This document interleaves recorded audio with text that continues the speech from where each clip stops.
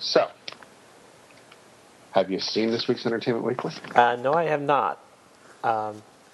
Which, I like Entertainment Weekly, but I'm waiting for it to go digital on the iPad, which it was supposed to do at some point. Okay. After this conversation, we're going to talk about magazines, digital and otherwise. But let's. Okay. I'm just going to talk about this article on the front page, December 2nd issue. Stars' Worst Movies. We've unearthed their most obscure, embarrassing, and unintentionally hilarious films. You're welcome. So it sounds an awful lot like what we used to do. Yes, with the Real Shame book. And I will give them credit. There's not a whole lot of overlap here between, their article and our book. I think, it's been, almost a decade since we published the book. So, there are a lot of people who are stars now who weren't really quite stars at that point. Sure. I don't think we ever really considered including Alec Baldwin, is there there's got to be some Baldwin action in Real Shame somewhere. I don't think so. I don't know that we covered, I don't know that we covered any Baldwin. Well, no Baldwin action? Hold on, I know I have a copy of the book. That means should have one, to hand. There's something wrong with me if I don't. Oh, yeah, there's one. Hold on.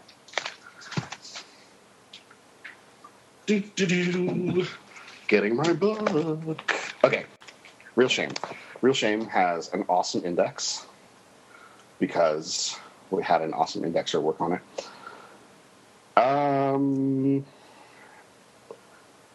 Bad Boys, Bayo Scott, Baker Rick, Band Charles. So no Baldwin.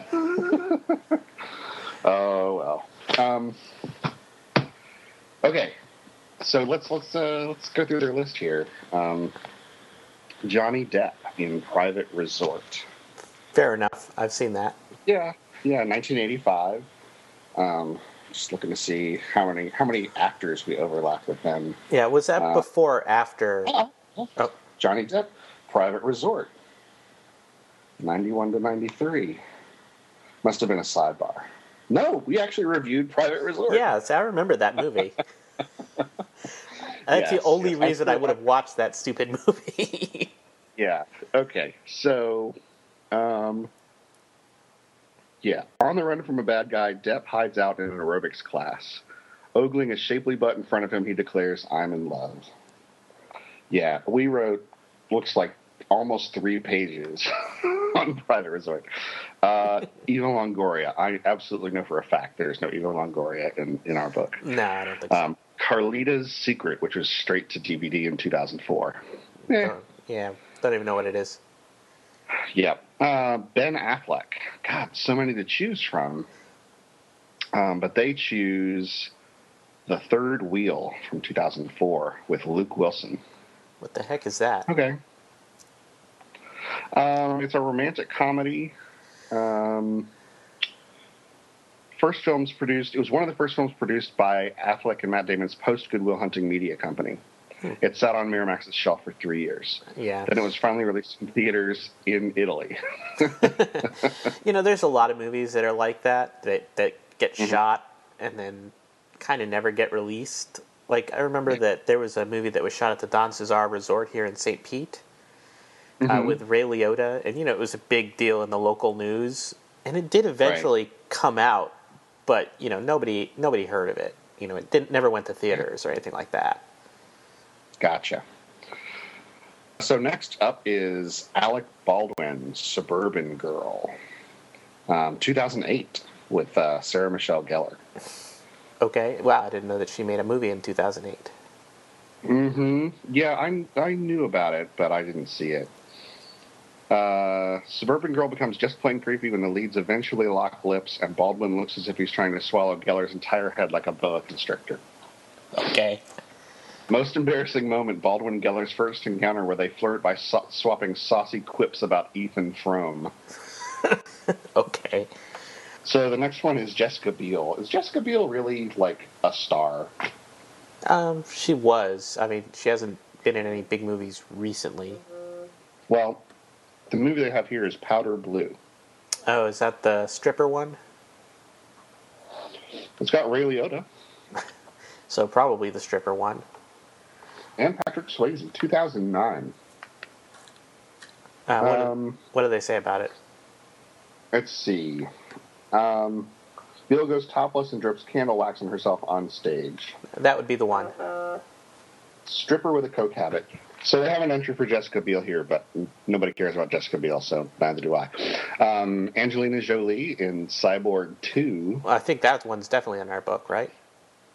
I think so. Elias Koteas and Jack Palance. We definitely reviewed it. I remember that. Yeah, I don't know if Elias Koteas wasn't anybody at that point, was he? No, I don't think we knew who he was. Cyborg 2, yes, 20 through 22. So let's see. We wonder how we will explain to future generations the nearly decade-long obsession America had with post-apocalyptic cyborg films. Well, mostly that just comes from Albert Pune, so, you know. Yeah. Cyborg 2 is a dark, unpleasant movie with little to distinguish it from any other films of the genre. If you must see it, look forward to the quiet scene between Colt and Bench that could very well be the two actors gossiping between takes. And, of course, the first of many nude scenes Angelina Jolie has done during her career. Now, there's an obsession we won't have to explain. I think wasn't even nothing like laughing at your own jokes. It wasn't Cyborg 2 even. Jeez, Cyborg 2 was that one of the ones that we did for the British people? It might have been. By British people, I assume you mean the BBC. The royal family. Yes, the royal family. No, the BBC books. BBC. The Radio Times. Yeah, Radio Times. Guide to Film. They republished that stuff in several books, by the way. Yeah. But credited us every time, but only paid us 35 cents a movie. No, it was more than that. It was actually not too bad money. I remember. Yeah. It was all right. Yeah, but yeah, I remember that when we did that, I ended up familiarizing myself with the entirety of Angelina Jolie's early filmography, just because that was in what they wanted us to do, and that was before Angelina Jolie was huge. So it was kind of like, oh, so that's who this person is, who I mostly only knew as being a model. Yeah, interesting. So next on the list, also a real shame film, Brad Pitt Cutting Class, 1989. I barely remember that one. That's the one where Martin Mull gets shot with an arrow. Oh, yes. Is he the janitor? No, he's somebody's dad, I think. Oh, okay. The janitor turns out to be the killer. Yeah, okay. Okay. Spoilers.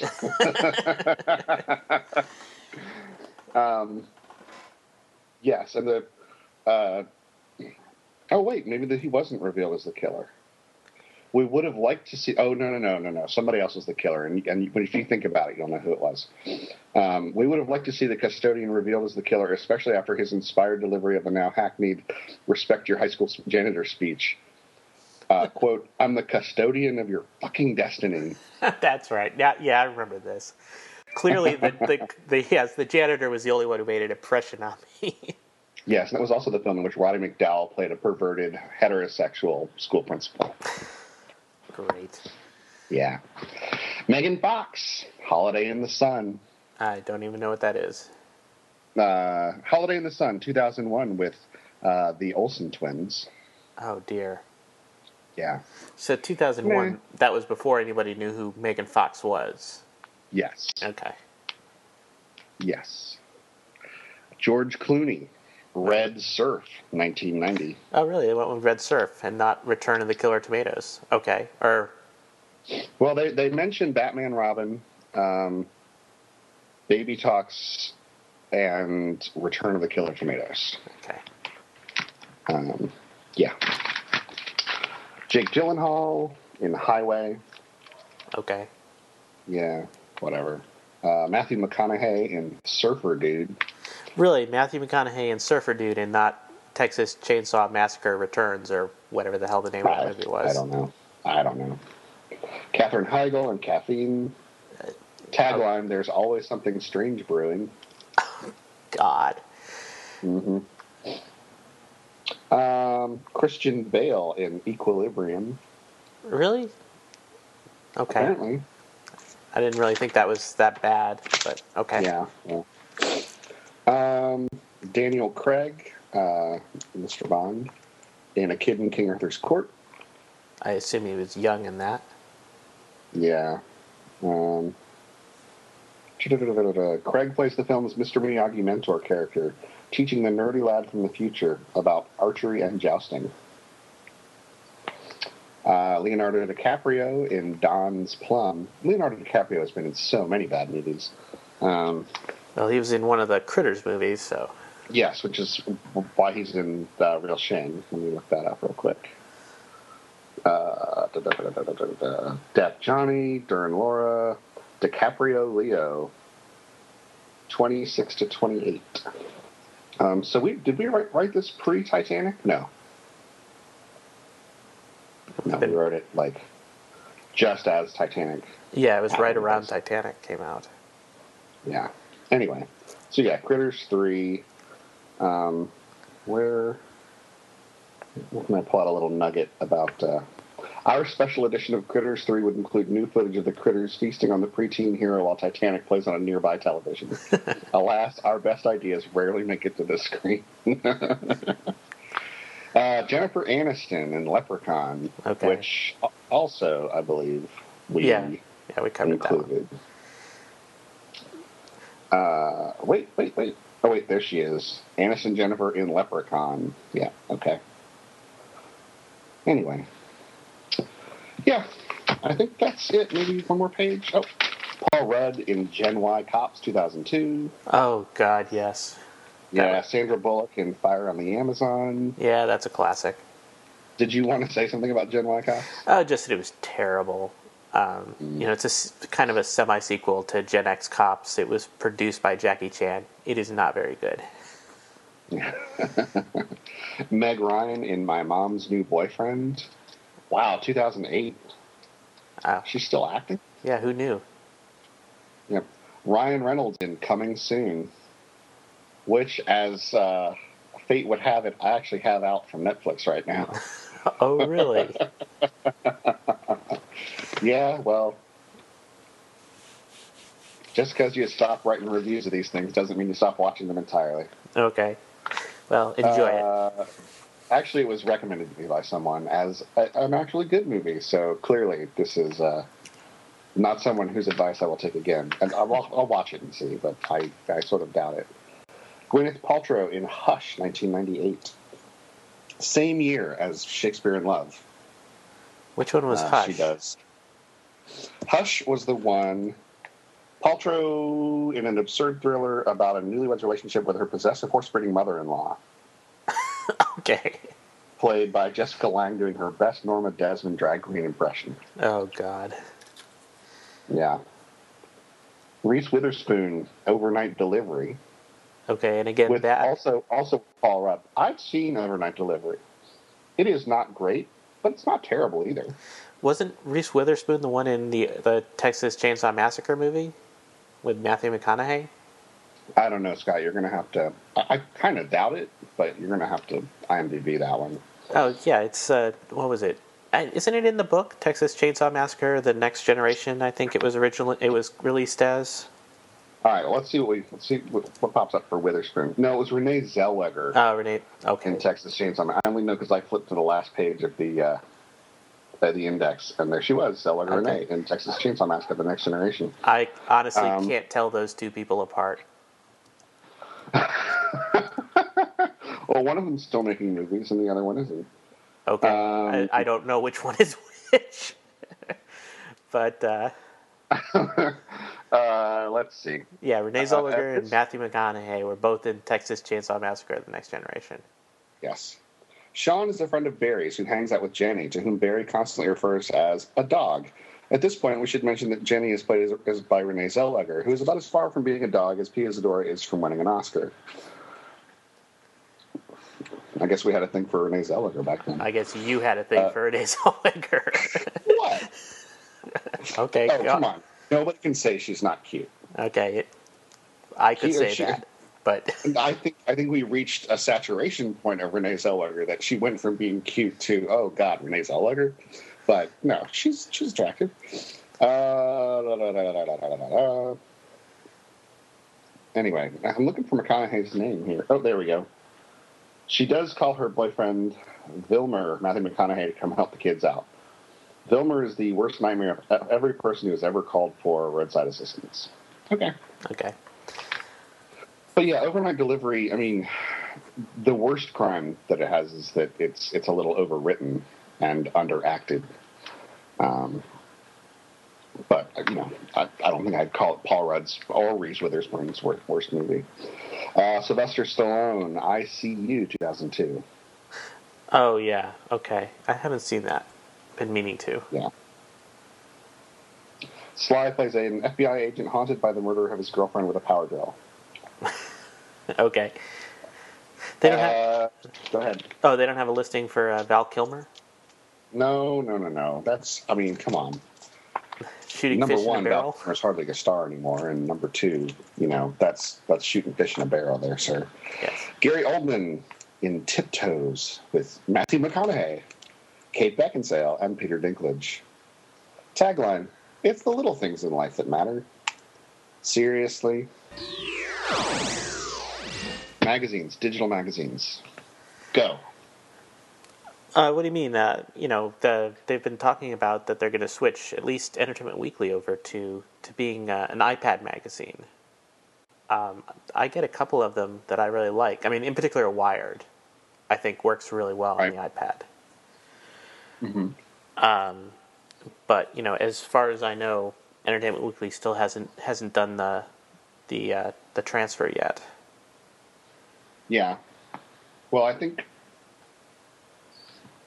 really think that your opinions on digital magazines are entirely dependent on your access to devices that can run them. Yeah. And on the pricing. You know, I was getting the New Yorker for, I want to say, $40 a year, probably. Yeah. In the print edition.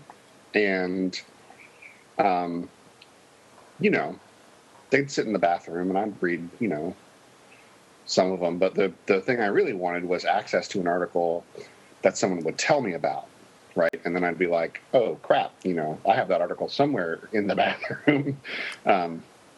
So I started getting the Kindle version, which, if anything, is cheaper. The reason I didn't go to Kindle earlier is that, number one, I didn't have a Kindle, but I could have done it. I think I could have done it on the Kindle Reader. But also, you know, the Kindle is limited by its, you know, by its screen. Yeah. So it does black and white. The one thing you don't get with a New Yorker subscription is photographs. You get all the cartoons, so the comics or whatever you want to call them. You get pretty much everything except for advertising and photographs. So, you know, that's not too bad. Yeah. And it sure beats the heck out of, you know, having stacks and stacks of magazines sitting in different places. Sure. I mean, do you have an iPad? Christina has one. So I don't think I would be in a hurry to subscribe to any magazines on the iPad because it's not something... I mean, the iPad is clearly a one-user device, right? I mean, yeah. There's no such thing as a user account. No. The settings are set up for whoever that primary user is, and that's the person who uses it. Yes.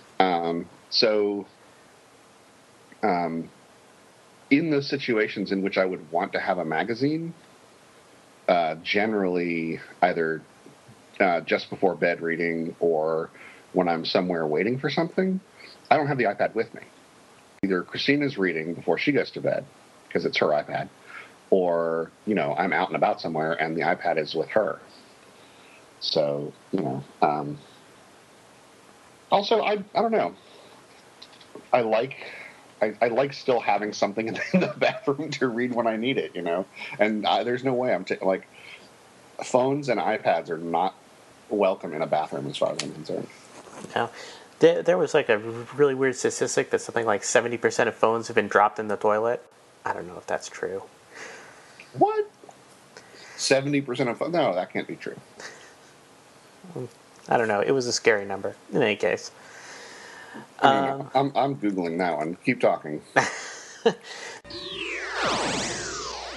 So I thought maybe we could talk for a second about back when we were both living in St. Pete. You started a movie theme thing that we've kept doing, where we have essentially a rotating movie theme, and everybody shows one movie in the theme.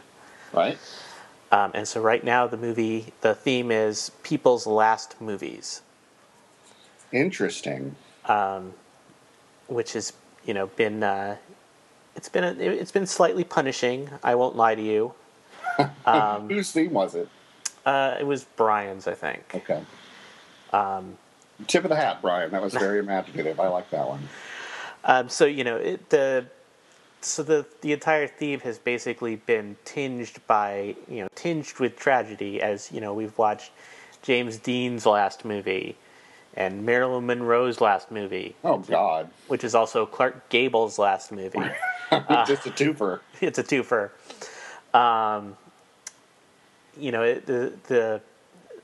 The people are obviously having a little trouble coming up with last movies that where they aren't last movies because the person died.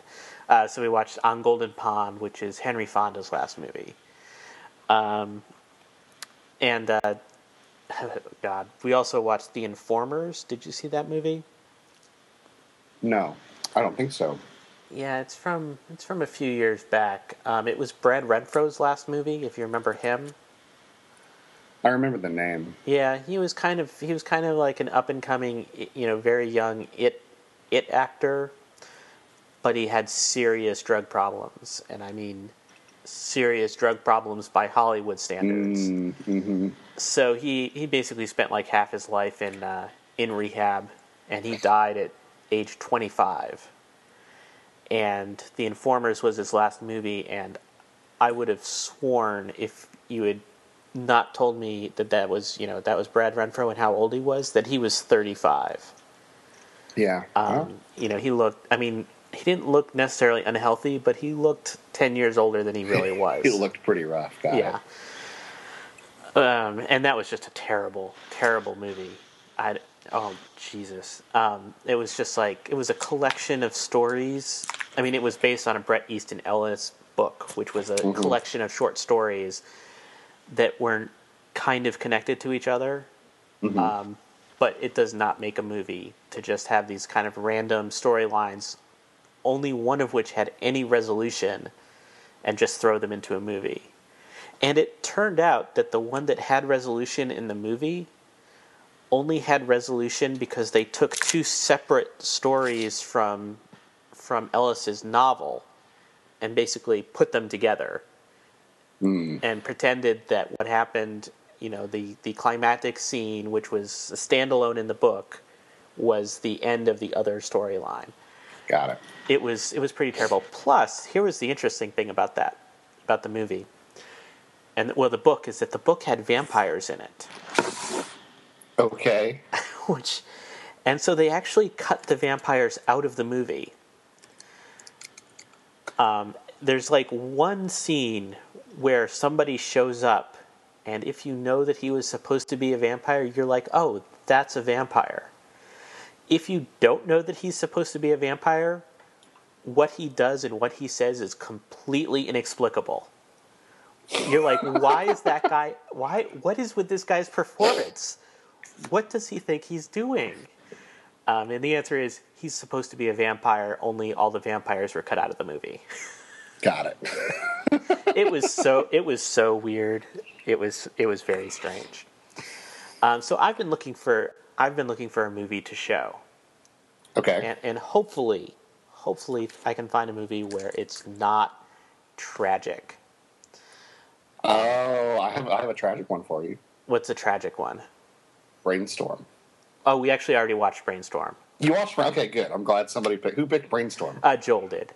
Okay, a tip of the hat, Joel. Brainstorm is actually my favorite of the this was this last person's last movies. Yeah, I mean, it's it's such a disaster because they didn't finish the movie. She Exactly. died, so they ended up having to cobble together an ending, and it really doesn't work. Among other things, their son, who apparently has a psychotic break, disappears. Yeah. They just leave him at the hospital, and you're like, shouldn't you be worried about about your young son? But they're like, nope, forget him. Well, he's lost. Let's move on. I'm sure there was supposed to be more with the son and what was going on with him. But so I'm looking for something which is less tragic. There are people who have in fact left movies and then just flat out retire. Cary Grant, Right. made his last movie in 1968, I think, and then he just retired out of choice. Obviously not because he couldn't get work if he had wanted it. But also the question is, was his last movie really worth watching? Not really. Yeah. But I am looking at some of the Hong Kong movies because Now, does it really? I mean, I understand it fits the spirit, or no, the letter of the theme. If you go with a Hong Kong movie, but are enough people in that crowd Hong Kong movie literate that it would make the spirit? I mean, part of the fun of watching somebody's last movie is knowing who they are. Yeah, I'm not going to worry about that so much. You're some bastard, Clark Kent. I just watched The Informers, so I'm going to show what I damn well want. Yeah, I suppose there's not a lot of people who knew who Brad Renfro was either. So. No. I mean, I vaguely knew who he was, but but in Hong Kong movies, actresses tend to retire when they get married. Yeah. So there are a couple of really big stars who just stopped making movies. Yeah. And are luckily still alive and happy. I also decided for the hell of it to look at Transformers the movie, which is the last movie of both Orson Welles and Scatman Crothers. Nice. But have you considered Walt Disney? Ooh, what was Walt Disney's last movie? It was the last one that came out while he was alive was The Jungle Book, right? Yes. That would probably be his last real film. There's The Happiest Millionaire, on which he was an uncredited producer. Walt Disney's Wonderful World of Color. Winnie the Pooh and the Blustery Day, which is a short, and It's Tough to Be a Bird, which is a doc short. Yeah, I seem to remember that it was The Jungle Book was the last major one. And maybe. We'll see. He was also an actor in 124 titles. I assume mostly documentaries. No, mostly the voice of Mickey Mouse. Oh, so yeah, shorts. Yeah. Interesting. Yeah. But I mean, somebody like that where, their work was just so incredibly, iconic, and to look at like what their last something would be really interesting. Yeah, we'll see. I've still got some time to choose something. So, dropping your phone down a toilet. Yes. According to Microsoft and a recent Harris Interactive study, 19% of young adult U.S. phone owners have dropped their phone in a toilet. God. That's 1 in 5. I think that's, especially among young people, where they really don't, and here I get off my lawn. This is the get off my lawn segment. They don't really think a whole lot of actually like taking their phone into the bathroom with them, especially if they got like a Bluetooth or whatever, or they're texting while they pee, which I really don't understand. I think everyone has sat on the toilet and looked at their iPhone or whatever, but oh man, it's just heartbreak waiting to happen. Yeah, no, I agree. Yeah, especially like if you keep your phone in your breast pocket, like I do sometimes. Yes, and you're looking over to flush the toilet, that's just bad news, man. Yeah. And according to, let's see, who is this according to? roughly 855,000 handsets are flushed away every year in the UK. See, I told you these numbers were terrifying. Research by Simply Switch, the price comparison and switching service, found 4.5 million handsets are lost or damaged every year. And nearly 1 million of them are by toilet-related accidents.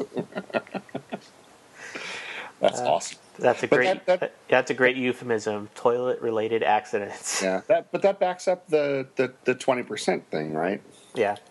Like, almost 5 million totally lost or damaged, and roughly 1 million down the toilet. So great. All right, so back to Transformers the movie. Oh, do we have to? Yes, we do. Well, okay, so there's one thing I was noticing while I was watching that last night. Okay. Or yesterday. Okay. There's only one female Transformer in the entire movie. It's like she's the Smurfette of the Transformers.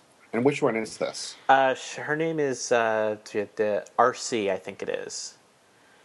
ARCEE. And this is in the cartoon, right? This was in the movie. I don't even remember that she was in the cartoon. The animated movie. Animated movie. I think the character was also in the live action movie. I think she was supposed to be like the motorcycle. She was like a motorcycle in the third movie, or possibly the second. I can't keep those straight. And I was thinking, like, why do these kind of boys genre things like the Smurfs and Transformers and kind of all of those shows that we watched when we were growing up, they all only had one woman. Thundercats, Silverhawks. And it was usually like there was only one woman on the entire planet. I don't think there were very many female characters at all. Yeah. Well, according to Wikipedia, there were at least 20 female characters in Transformers Generation 1. Is that the first? Is this in chronological order? I think so. Transformers Generation 1? Yeah. Yeah, so there have been at least 20 named Transformer characters who are women. Really? Yes. Go figure. I did not know that. Yeah, how many of them were toys? I don't know. I don't know if it's. I'm trying not to read and talk too much here, but RC is listed as the best of all female Autobots, best known of all female Autobots, introduced in Transformers the movie and remained a main character in the subsequent television series. Yeah, so go figure. But yeah, I agree. I mean, for whatever reason, I think the Smurfs is sort of the best typical example you can think of, right? Because every Smurf is sort of defined by their trait, right? Yeah, their one attribute. Their one attribute, and hers is that she's female. Yeah, I don't know, man. Yeah, that's really weird. I don't know where that comes from. It certainly doesn't come from the guy who created the Smurfs, because if you look at the Smurf, characters, the toys and whatnot, there are plenty of female Smurfs mixed in there. I don't know. I really haven't looked at the toys, but yeah. Peo, I believe his name was, or his screen name. Yeah. No, it's just weird. I think we all kind of grew up kind of twisted because none of our cartoons had that many women. Just weird. Well, yeah. I mean, I guess, if we're going back to 70s and 80s cartoons, which are the ones we grew up with, yeah, there tended to be women either in a mom role, or if it was an adventure series starring kids, you could usually count on like a 1-to-1 ratio. I don't know that I would say 1-to-1 ratio. I'd say usually there was one token. I mean, I'm thinking like Encyclopedia Brown, I'm thinking of Scooby-Doo, and I mean, Hanna-Barbera certainly had no shortage of female characters. I mean, hell, Josie and the Pussycats had nothing but. Yeah, but I'm that's actually kind of in the 70s. Right. When you get out of the 70s, you get into the 80s, they kind of disappear. I'm trying to think of some more examples. Shoot, I just had one. Okay, so top 10 cartoons from the 80s, according to some random person on Hub Pages, but we'll take her word for it. Teenage Mutant Ninja Turtles. Okay, you're right. No women. I think they didn't they eventually add the Mona Lisa or whatever, like the one female turtle. I don't know, but the basic cartoon was had the reporter April. Was the token. One. Yep. Alvin and the Chipmunks. They had to invent girl chipmunks for them. The Chipettes. The Snorks. I don't remember enough about the Snorks. I think the Snorks may be the exception. I think the Snorks had 2 main male characters and 2 main female characters. I could be wrong, but Transformers, we've talked about. The Jetsons, plenty of women there, including the Robot Maid. Well, the Jetsons was actually from the 60s, though, so... Right, okay, good point. But Resurgence, new episodes, blah, blah. Yeah, they did new episodes. But. Gummy Bears. I do not remember the Gummy Bears. Do we have to figure out the gender of Gummy Bears, really? The Care Bears. The Care Bears had lots of different genders. Yeah, I think... If they had genders at all. I think they had like 8 different genders. The Smurfs we've talked about. Inspector Gadget, like the hero of that series. The Penny. Right, there's a girl right there. DuckTales. Okay, you got me on DuckTales. Thundercats. There was more than one woman in Thundercats, although only one woman who was at all effective at anything. Well, and I think this is a bad list because it doesn't mention He-Man. Well, again... It doesn't. He-Man, you'd only have Enchantress and... The Sorceress. And Sorceress. Which... No. The Sorceress was the Enchantress. There was no Enchantress character. Oh, okay. There was the Sorceress and there was She-Ra. Well, She-Ra was a different series, though. Well, no, she was in He-Man before she had her own series. Well, perhaps. Yes. What? What do you want? Teela. Teela was the one I was thinking of. Yes, Teela. I mean, Teela was the token female, and Sorceress was essentially the woman, the mother character. Teela.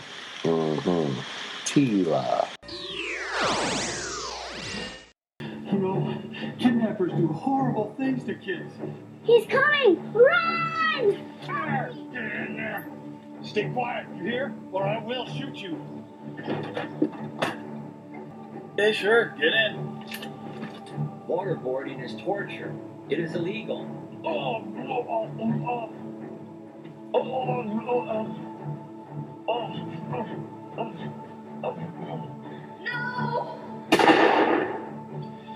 Eat this dog soup. God, please don't let it hurt bad. I've done hundreds of coat hanger abortions. You kill Mandy. You kill Mandy. I want to go home. I want my mommy. You shut your mouth, you little vermin. You shut your mouth or I'll kill you too. I believe in Jesus. Please, Daddy, don't shoot her. She'll be a good girl. I'll make the girl soup out of you. I think he killed my daughter. At least let us know where you buried her. Then she suffocated and died by accident. I panicked. I threw her body in the river. I've heard that song before. In Afghanistan. A blind girl who was singing. Awesome, right? Yeah. So what was that? It was just a piece of flotsam or jetsam or whatever drifts up onto shore that drifted up on the shore via Twitter. Okay. It's a trailer called Song of the Blind Girl. We will put it in the show notes. stomptokyo.tumblr.com. And, yeah. What was your favorite part? Wow. So apparently, whoever made it, their vision was mostly children being murdered with shotguns. I think that was their vision, and they achieved that vision. I I do not know what the deal with that was. Is that a real movie? Is that actually gonna? Did they ever actually release that? I don't know. I don't mean, know. Okay, you know- it's called Song of the Blind Girl. If you want to just go search for it on YouTube. I'm trying to look at, like, God, what have they done to YouTube? It's terrible. Why does... This is Google, isn't it? Yeah. I hate this. Iraq war veteran suffering from PTSD returns home. Ooh, and there's another one. What do you mean another one? Another trailer. Oh, that's okay. Anyway, so, yeah. What to say about this trailer? Yeah, it's basically a really... I mean, if it actually got made, and I don't see anything here that screams fake, yeah, they'll try to play it at festivals, I'm sure. No one will play it, and it'll become one of those things that people talk about, you know. Yeah, I don't think it's one of those movies like The Room, or what was the one with the birds recently? Birdemic. Yeah, which I never saw. Where people go to see it because it is so bad and because it's fun to watch. This just looks unpleasant. Yeah, you know. I don't know with the vomiting and shotgun killing children. I don't think that's gonna. Yeah, well, and from a parent's point of view, I mean, it's kind of abusive to even put your kids through the process of being in the movie. Yeah, and just so people who haven't seen it, I mean, it's obviously micro budget. It looks like it was done with home cameras and just shot in somebody's house with no special effects. So, yeah, I don't know. I kind of doubt anybody would even bother to go see it. Okay, well, it's kind of hard to talk about intelligently without having seen it, so... Yeah. I'm sure we're boring people to death. Go watch it. I mean, as 2.5 minutes of random internet entertainment, it's, fine. But that's about where I think anyone's interest would stop. Yeah, what was that horror... there was a horror movie where I can't remember the name of the movie, but the children are being taken by a cult and living in the woods. What was that movie? I don't know. And so at the it's gonna drive me crazy what the name of that movie was, but at the end of the movie, basically, the parents from town find the was it Beware Children at Play? I think maybe it was. Yes, it was Beware Children at Play. At the end of the movie, the parents all find the children's camp, where the cult is, and basically murder all the children. It is absolutely jaw-dropping that you're like, wow, somebody really recorded this and thought this would be a good idea, that this was how to end your movie, is to just show all these kids being killed by their parents. For like 5 minutes of just nothing but kids getting stabbed with pitchforks and shot with shotguns. Awesome. It's great. Yeah. Probably made by someone who doesn't have kids. I don't know. It's hard to say. Well, I mean, I think that's sort of a famous thing. Like when young directors involve children in their movies and then see them years later, they're like, what the hell was I thinking? After they've had children. Spielberg, very famously, said that he, if he had made Close Encounters, today, it would be a very different movie because he wouldn't have had Gene Hackman. Not Hackman. Who was it? Who was the main character? Come on, help me out here. What's his face? We're like... We're the worst movie nerds ever. Rich Scheider. No, not Scheider. The other guy. The guy who was in Mr. Holland's Opus. Yes. God, why are we blank? Hold on. Close Encounter. We suck. Richard Dreyfuss. Richard Dreyfuss, that's the guy. It's the second thing to go is your memory. uh,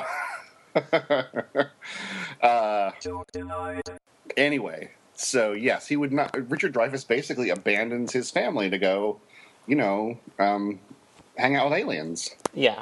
And E.T., right? I mean, he changed, for one version of the movie, he changed the shotguns that the special agents were wielding for walkie-talkies. Yes. Which he then changed back. Yeah, but Fortunately. I mean, even when I was a kid, I thought it was a little extreme that the government agents were going to shoot the kids on bicycles. It just seemed a little extreme. It's like you can't just grab them. I mean, they are on bicycles. But, I can understand where he's going. Anyway. So, but there definitely is a line. Yeah. All right. So, what's going on with you this next week? Anything coming up that you're looking forward to seeing? Not that I know of. I mean, right now I've just got to choose a movie for movie night, so I'm down to the, I'll need to decide that. And that's about it. I don't know that there's very many interesting movies coming out between now and Christmas, quite frankly. Yeah. Yeah. Well, there was something coming out like on Christmas. There's a lot of stuff that comes out Christmas Day. Yeah. Well, and all the award bait movies come out. Yeah. Yeah. God, that process just takes so long, between the time something, if it's an independent film, when it plays at festivals, and then there's just like this whole year-long thing where it rolls out, and then, they have to have their New York and their LA runs to qualify for the Oscars and blah, blah, blah. Yeah, and then they don't... Just crazy. Yeah, and then they don't play, everywhere else until 2 months after that. Right. Yeah, I Melt With You played Sundance this year, and it's doing its limited run starting December 9th. Oh, okay. Sundance. When was Sundance? That was months Sundance is end of January. Okay. So, at the beginning of the year. Wow, okay. Yeah. So, this week's pretty dead. Yeah, wow. New Year's Eve. Woohoo. Yeah, whatever. Alvin and the Chipmunks Chipwrecked on the 16th. There's a moment in the trailer where Jason Lee is talking to one of his co-stars, and hold on, let me look who that would have been. It was David Cross. Jason Lee and David Cross sort of share a moment in this trailer where they look at each other, and they're like, "It's happening again, isn't it?" Or something. It's like a meta comment on, "Can you believe you're starring in the third installment of a fucking Chipmunks movie?" We're gonna have to mark this episode as explicit. Damn it. Yeah, but it's a really nice little moment if you're looking for it. It's just like, oh, yeah, they kind of know what's going on, but the money's too good to turn down. Hey, Jason Lee has to make money somehow, so. Yeah. I mean, now those fat "My Name Is Earl" checks have stopped. So. Yeah, he's guest starring in Up All Night, which I don't know if you're watching that or not. No. It's funny. What network is that on? Why would I know that? Okay, I mean, is it one of the main networks or? Yeah, it's a network show. Oh, okay. It's Christina Applegate and Amy Poehler's husband, Will Arnett. Okay.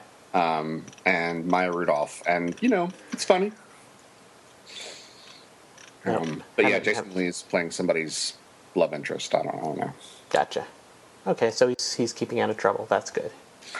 Yeah, I mean, he's got like a bunch of stuff in production. So, then Tintin comes out on the 21st, along with Girl with the Dragon Tattoo. Yes. Oh, back on the 16th. I don't know if this is smart. Opening against Alvin and the Chipmunks and Sorry, opening against Alvin and the Chipmunks, but Mission Impossible: Ghost Protocol and Sherlock Holmes both open that weekend. Yeah, I don't think. Well, that's true. I mean, I don't think Mission Impossible actually opens. I think that it's going to start doing IMAX on the 16th. Oh, right. IMAX and then wide on December 21st. Got it. Yeah. Which is an interesting strategy. I guess we'll see how that goes. Yeah. But yeah, I mean, okay, that I do want to see. It'll be interesting to see what Brad Bird's first live action movie looks like. Yeah. And then We Bought a Zoo, which looks terrible, and War Horse, which I don't know anything about, but apparently Spielberg's involved with that somehow. I think he directed it. Cool. It's about a horse that goes to war. Got it. I don't know if that is that the same thing as the Broadway play. I'm not sure, to be honest. Couldn't tell you. Yeah. Couldn't tell you. All right. Well, I think that's it for this week. Okay. It's been fun. Show notes are at stomptokyo.tumblr.com. I think I mentioned this before, but I'm working on getting cultmoviespodcast.com to redirect there. And if you want to email us, theguys@stomptokyo.com is a good place to find us. All right. Until next time, Scott. All right. I'll see you later. Catch you later. Bye.